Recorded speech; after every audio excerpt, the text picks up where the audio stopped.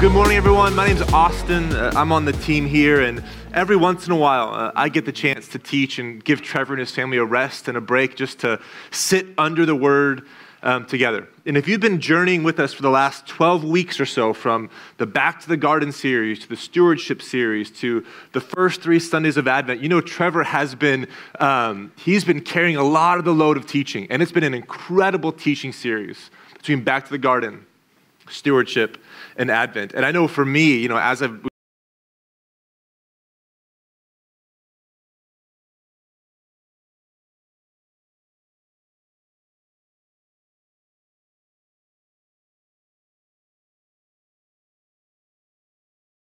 Trevor and his family for their teaching, man, so thankful for it. So, you know, if you're new this morning and you've just been with us for 30 minutes, or gosh, you've been a part of this church for 30 years, we're simply a church with a mega vision. A vision of a Los Angeles in which every single person has experienced the life-changing power of the gospel. And so there's 3 things that we want to do really well. First, we want to know Jesus. We want to make Jesus the center of every single thing that we do, every worship service that we have, every community group that we gather in. Every time we serve the city and serve the world, we want Jesus to be the center of it. And we think that as we seek to know Jesus, we'll actually begin to grow in faith. Our trust, our allegiance, and our hope in Jesus will increase. And as he begins to grow our faith, he begins to shape us and form us. And he actually sends us out into the world to serve the folks that live in our home, the neighbors next to our home, those in the workplace, those in this church, and beyond. And so this morning, we're kind of towards the end of our Advent series. We've got this AM service this morning and a unique, distinct service this evening that Trevor will be teaching at. And the Advent having this kind of moment is helpful. You know, we did this Back to the Garden series in which we remembered the goodness of creation and the way God had created all things. And as we journeyed through Genesis, we kind of ended in a spot in which creation was going sideways. And there was kind of this subtle hope in Genesis that God would come and redeem things, that people would once again begin to call on the name of the Lord. And so that kind of saving that they had been waiting on, we kind of begin to lean into that during the season of Advent. Advent simply means arrival, the arrival of the Messiah into the world. And so this will help us as we remember Advent and the arrival of Jesus. That'll kind of launch us into the works and the words of Jesus in the Gospel of Mark in the spring. But this morning we will be in the Gospel of Luke, remembering the Advent of Jesus. We'll be in Luke chapter 1. And when Luke is writing this gospel and he's recording these events of Jesus, he makes it really clear at the beginning as to why he's writing this down. Luke says in Luke chapter 1, the very beginning, "Many have undertaken to draw up an account of the things that have been fulfilled among us, just as they were handed down to us by those who from the first were eyewitnesses and servants of the word. With this in mind, since I myself have carefully investigated everything from the beginning, I too decided to write an orderly account for you, most excellent Theophilus, so that you may know the certainty of the things you have been taught." When we come to the season of Advent, these aren't wishful thinking moments. This isn't lore or myths. These are careful accounts that have been investigated and passed down to us. And so whenever we read any Advent text, it is more than myth or lore. It is historical reality. And so this morning, as we look at some of those events that have been investigated and passed down to us, we'll be in Luke chapter 1, verses 26 through 38. Luke chapter 1, verses 26 through 38. And we're going to talk about Mary, we're going to talk about the Christ, and we are going to talk about the incarnation. Again, we'll talk about Mary, we'll talk about the Christ, and we'll talk about the incarnation. But I want to start with this. Almost every single good story begins in unlikely places. I was reflecting on this and I couldn't help but think of Lord of the Rings, in which you have this story that kind of erupts onto the scene, and you kind of meet these hobbits living in this shire who are kind of a forgotten group of people in Middle-earth. They're kind of just very ordinary folks, and they're kind of living off on the margins, living their very kind of hobbit life. They're not a spectacular group of people, and they're not living in a spectacular place. And then this moment happens in which Gandalf kind of shows up, and he, invites Frodo into this, epic journey. And Frodo's kind of curious about the quest, and he asks some questions that isn't quite sure if he's the right person for it. But, Gandalf kind of doubles down. No, Frodo, you are the guy for it. And Frodo takes up this journey, this ordinary hobbit, and his ordinary friend, Sam, comes with him. This kind of beginning to a story is common. In fact, the best stories are those that begin in unlikely places. And when we remember the Advent story, we remember that it begins in a very unlikely place, under very common, ordinary circumstances. So Luke chapter 1, beginning in verse 26, it says, in the 6th month of Elizabeth's pregnancy, she's mentioned earlier in chapter 1, it says, God sent the angel Gabriel to Nazareth. And this is kind of where it gets, that's kind of interesting. But this is where it gets very common. To a town in Galilee. If you were writing a story and you wanted to make it epic and exciting from the front, you would say this was happening in Jerusalem. But this is happening in Galilee, which is kind of just this very kind of common on the margins space of Israel. In verse 27, the angel shows up to a virgin pledged to be married to a man named Joseph. Again, this is just two very common people, Mary and Joseph, ordinary names, partaking this ordinary establishment of marriage. It says that Joseph was a descendant of David, but at this point he's kind of a carpenter, just a kind of blue-collar worker. The text says the virgin's name was Mary.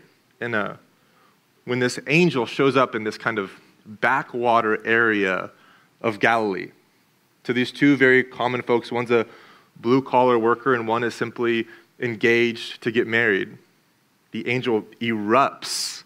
Greetings, you who are highly favored. The Lord is with you. We had that idea of the angel bursting onto the scene with this greetings. This isn't some kind of Star Trek greetings earthling kind of a moment. This is a exclamation mark. One of the translations of the text will say, hail. Other translations are, Mary, rejoice. Be glad, be full of joy. And Mary's thinking about what? The angel says, you ought to be glad because you are highly favored. The Lord is with you. It really shouldn't kind of bypass our imagination of where this is actually taking place.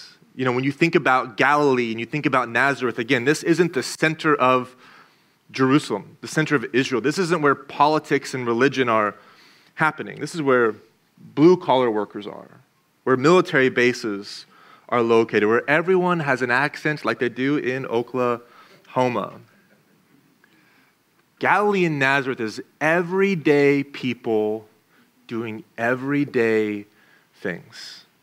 And it's precisely in this kind of mundane space that the angel shows up and says, rejoice, be glad. God is with you. In other words, Luke isn't trying to gloss over the beginnings and the advent of Jesus. He wants to make a point that God oftentimes meets his people in the most ordinary, mundane places. In our ordinary homes, working our mundane jobs, going about our rote business. There is this sense that in those very kind of common spaces, God will pop up. He'll show up. Say, God is with you even in these spaces. This idea of God bestowing favor, of God showing up, of God giving honor to people in very common spaces. This isn't new just to the Gospel of Luke. This is attested to all throughout Scripture. I'm just going to kind of rapid fire these off real quick. This is Psalm chapter 138, verse 6. For though the Lord is high, he regards the lowly and the common, but the proud and the haughty, he actually knows them from afar. This is Proverbs chapter 3, verse 34. Towards the scorners, God is scornful, but to the humble, to the quiet, to the gentle, he gives favor. This is Proverbs chapter 29, verse 23. One's pride will bring him low, but he who is lowly in spirit, he who is common and ordinary will obtain honor. This is Luke chapter 1, verse 52. We read this during the Advent reading this morning. This is Mary kind of bursting into song in regard to the advent of Jesus. God has exalted those of humble, quiet estate. James chapter 4, verse 6, in regards to resisting the pride that comes with material possessions. James says, but he gives more grace. Therefore it says, God opposes the proud, but gives grace and honor and favor to the humble. 1 Peter chapter 5, verse 5 says in regards to submission to leaders, God opposes the proud, but gives grace to the humble. In other words, it's deep in the theological imagination of the text that God looks with favor upon people in mundane, ordinary, rote, humble stations of life.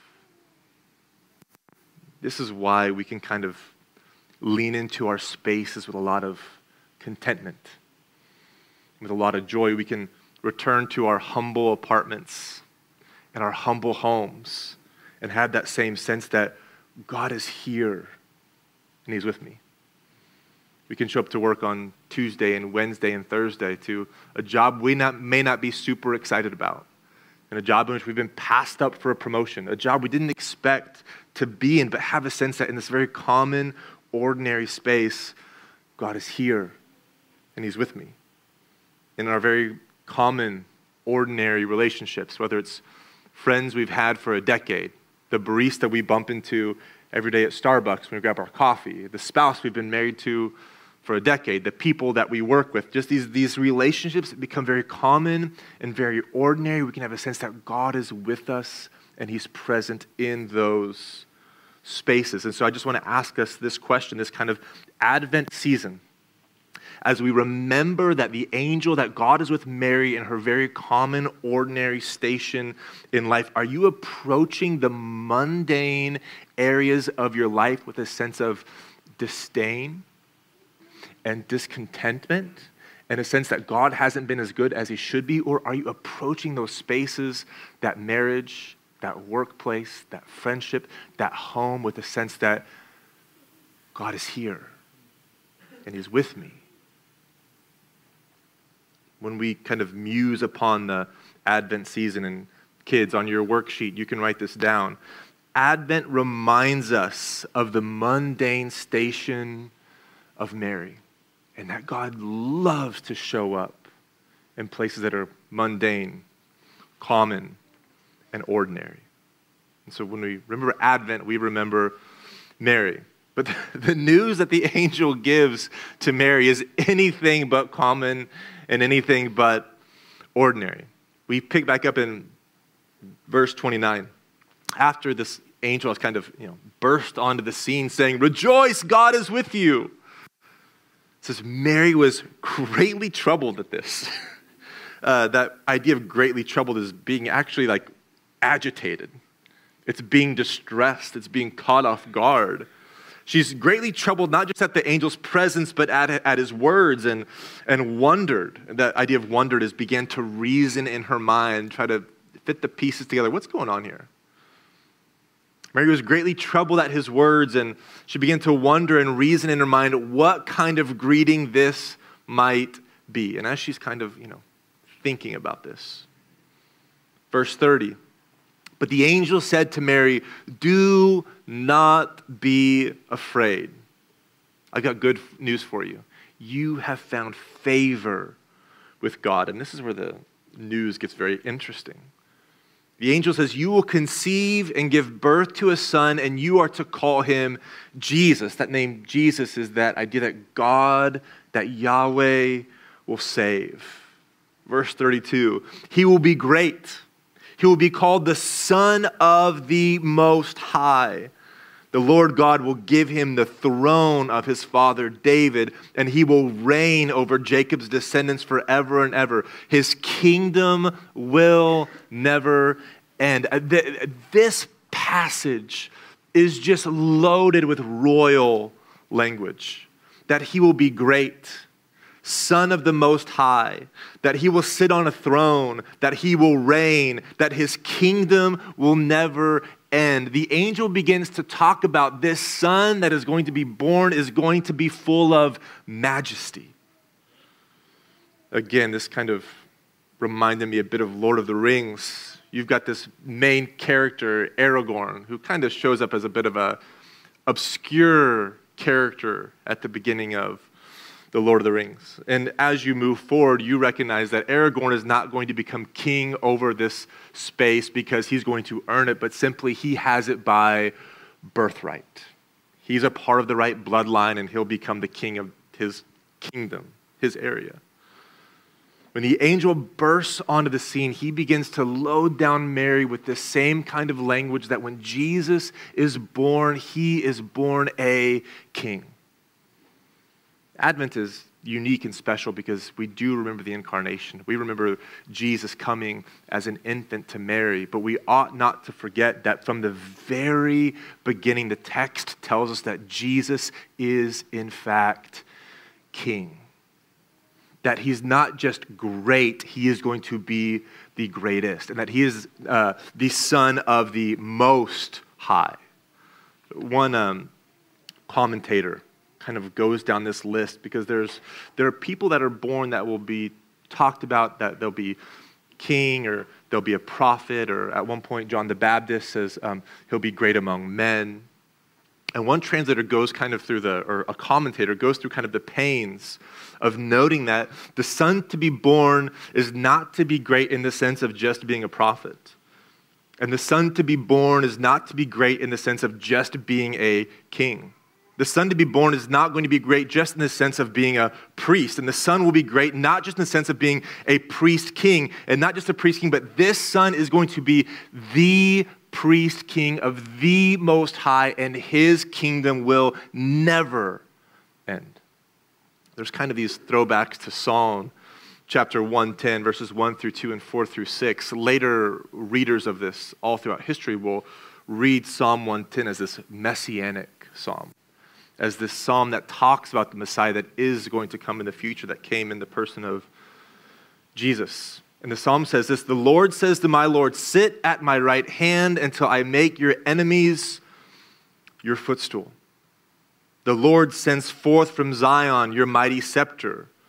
Rule in the midst of your enemies. And so they're kind of talking about this idea. There's this king that's going to come, this Messiah. And then in verse 4, it talks about this king is also going to be priest. Verse 4, the Lord has sworn and will not change his mind. You are a priest forever also, after the order of Melchizedek. And then it continues in verse 5, the Lord is at your right hand. He will shatter kings on the day of his wrath. He will execute judgment among the nations, filling them with corpses. He will shatter chiefs over the wide earth. In other words, this kind of moment in which the angel begins to speak to Mary, it is loaded with this idea that when Jesus comes, he is going to be the priest king that Israel has been waiting for. That's why, during the Advent season, when we sing, we don't just remember Jesus as infant being born. We remember, yes, may the earth receive her king. And it's not something we find out about Jesus later on. It is baked into the story at the very beginning. That's why I love singing songs about the kingship of Christ, because it reminds us, no matter what's happening in society or culture or politics, we know that Jesus is king. Lord over all, and his kingdom will never end. And so I want to ask you this morning, when we remember the Advent story, do you only remember infant Jesus as a part of the Advent story? Or does the Advent story instill in you visions of enthronement, kingship, and majesty? Because Luke would hope that it does fill us with those kinds of visions. So kids, as you're kind of writing down on your kid sheet, you can write down, Advent reminds us of the majesty of Christ. And then finally, the incarnation. Mary responds to this news that her baby is going to be this king that will sit on the throne and rule forever. Quite the news to get. Verse 34, Mary says, "How will this be?" Mary asked the angel, "since I'm a virgin." Verse 35, the angel answered, "The Holy Spirit will come on you, and the power of the Most High will overshadow you. So the Holy One to be born will be called Son of God.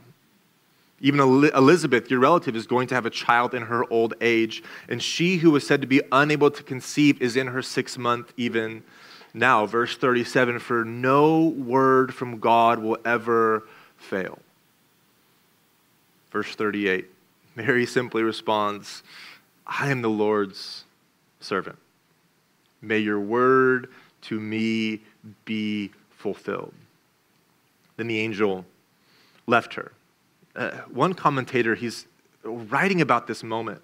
And when the angel responds, the commentator talks about, in the text, this comes across as song. When the angel says, "The Holy Spirit will come on you, and the power of the Most High will overshadow you. So the Holy One to be born will be called the Son of God." The commentator talks about this coming forth and across as song because even the angel sees this as a great mystery, as something that is going to be so unique in the story of God with his people. In fact, that word for overcome and overshadow, it's kind of this play on words, that something mysterious is going to happen. The angel doesn't have a logical, reasonable, scientific explanation for this.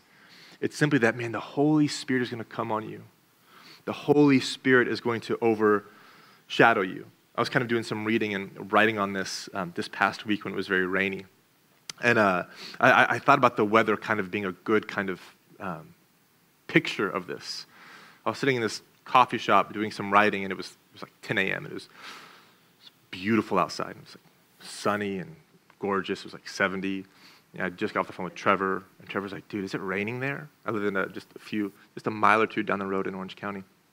And Trevor goes, "Dude, it is pouring down rain here." I said, "Man, that's too bad for you guys." And I kept writing, and then 30 minutes later, I just see this dark storm cloud just rolling over Brea. And then about noon, it just started pouring down rain. And I thought, in this moment, Brea is being overcome and overshadowed by this storm cloud. And anything that was dry is now soaking wet. Anything that was hot in the sun is now cold in the wind of this storm. Anybody that was happy is now sad. But there is this sense that when the Holy Spirit comes to overshadow Mary, it's going to change everything. And for commentators all throughout history, there's great mystery here in what's happening. Somehow the Holy Spirit was going to overshadow and overcome Mary in the same way that the Holy Spirit was over the surface of the deep in the book of Genesis. In the same way that the Spirit was over Israel in the wilderness in a pillar of cloud and a pillar of fire. In the same way that the tabernacle and the temple were filled and overshadowed with the presence of God. Somehow that was kind of happening in Mary's womb. And commentators, even beginning as 400 CE, have been commenting on this. I'm just going to read a few of these. I thought they were so helpful because they really capture the mystery of what's happening in this Advent moment in which the angel's talking to Mary. This is from an anonymous church father, kind of a part of the Eastern Orthodox liturgy. This kind of is probably written about 400 CE. The writer says, "When God so wills, the order of nature is overcome, and what is beyond humankind actually comes to pass. Mary would bear him that was without flesh, and Christ would borrow flesh from Mary, that through this mingling, Christ may lead humankind up to its ancient glory, for Christ alone has the power to do that. Same author kind of says this. It says, Mary would conceive a son more ancient than Adam, the creator of all things. Mary would conceive him whom the world cannot contain, yet he shall be contained within Mary's womb. Mary would bear him who shone forth from the Father before the morning star. A few hundred years later, in 800 CE, Theophanes says this: the descent of the Holy Spirit has made Mary a temple containing God, a divinely adorned tabernacle, a living sanctuary. And a few hundred years after that, John the Monk, about 1300 CE, says, wonder at this. Be filled with awe at this. God has come among humanity. He who cannot be contained is contained in a womb. The timeless enters time. This is a great mystery. His conception is without seed. His emptying past telling. So great is this mystery. This is why practicing the presence of God is so important. Remembering the mystery of Advent is so important. It makes us available to the Holy Spirit to say, Holy Spirit, I'm trying to, as Mary was, I'm kind of wondering about this. I'm trying to reason this out. And there's a certain distance that wonder and reason and logic will take us. And those are good things, and we ought to pursue those things. And at the same time, the Christian faith is full of, at times, great, deep, and profound mystery. And so our logic and our reason kind of takes us up to the brink of that. And then we say, Lord, what has happened is beyond my ability to comprehend and to reason it. And so would you just fill me with awe at what you have done and the way that you have acted in human history. And so this Advent season, are you actively practicing the presence of God? Inviting the Holy Spirit into the areas of your life that you need him and leaning in to the mystery of God among us, that Christ come to us. If you're one of the kids with the worksheet, you can write this down. The Advent season invites us to muse on the mystery of the incarnation. So, in closing this morning, when we lean into the Advent season, when we remember the arrival of Jesus, it ought to bring us to awe that in the very mundane, ordinary, common rote places of life, God shows up to us. And when we lean into the Advent series, the season, we are in awe at the majesty of Christ. That he will not be a temporal king, but he will be a king forever, whose rule will not end. And finally, the Advent season brings us to awe at the mystery of the incarnation.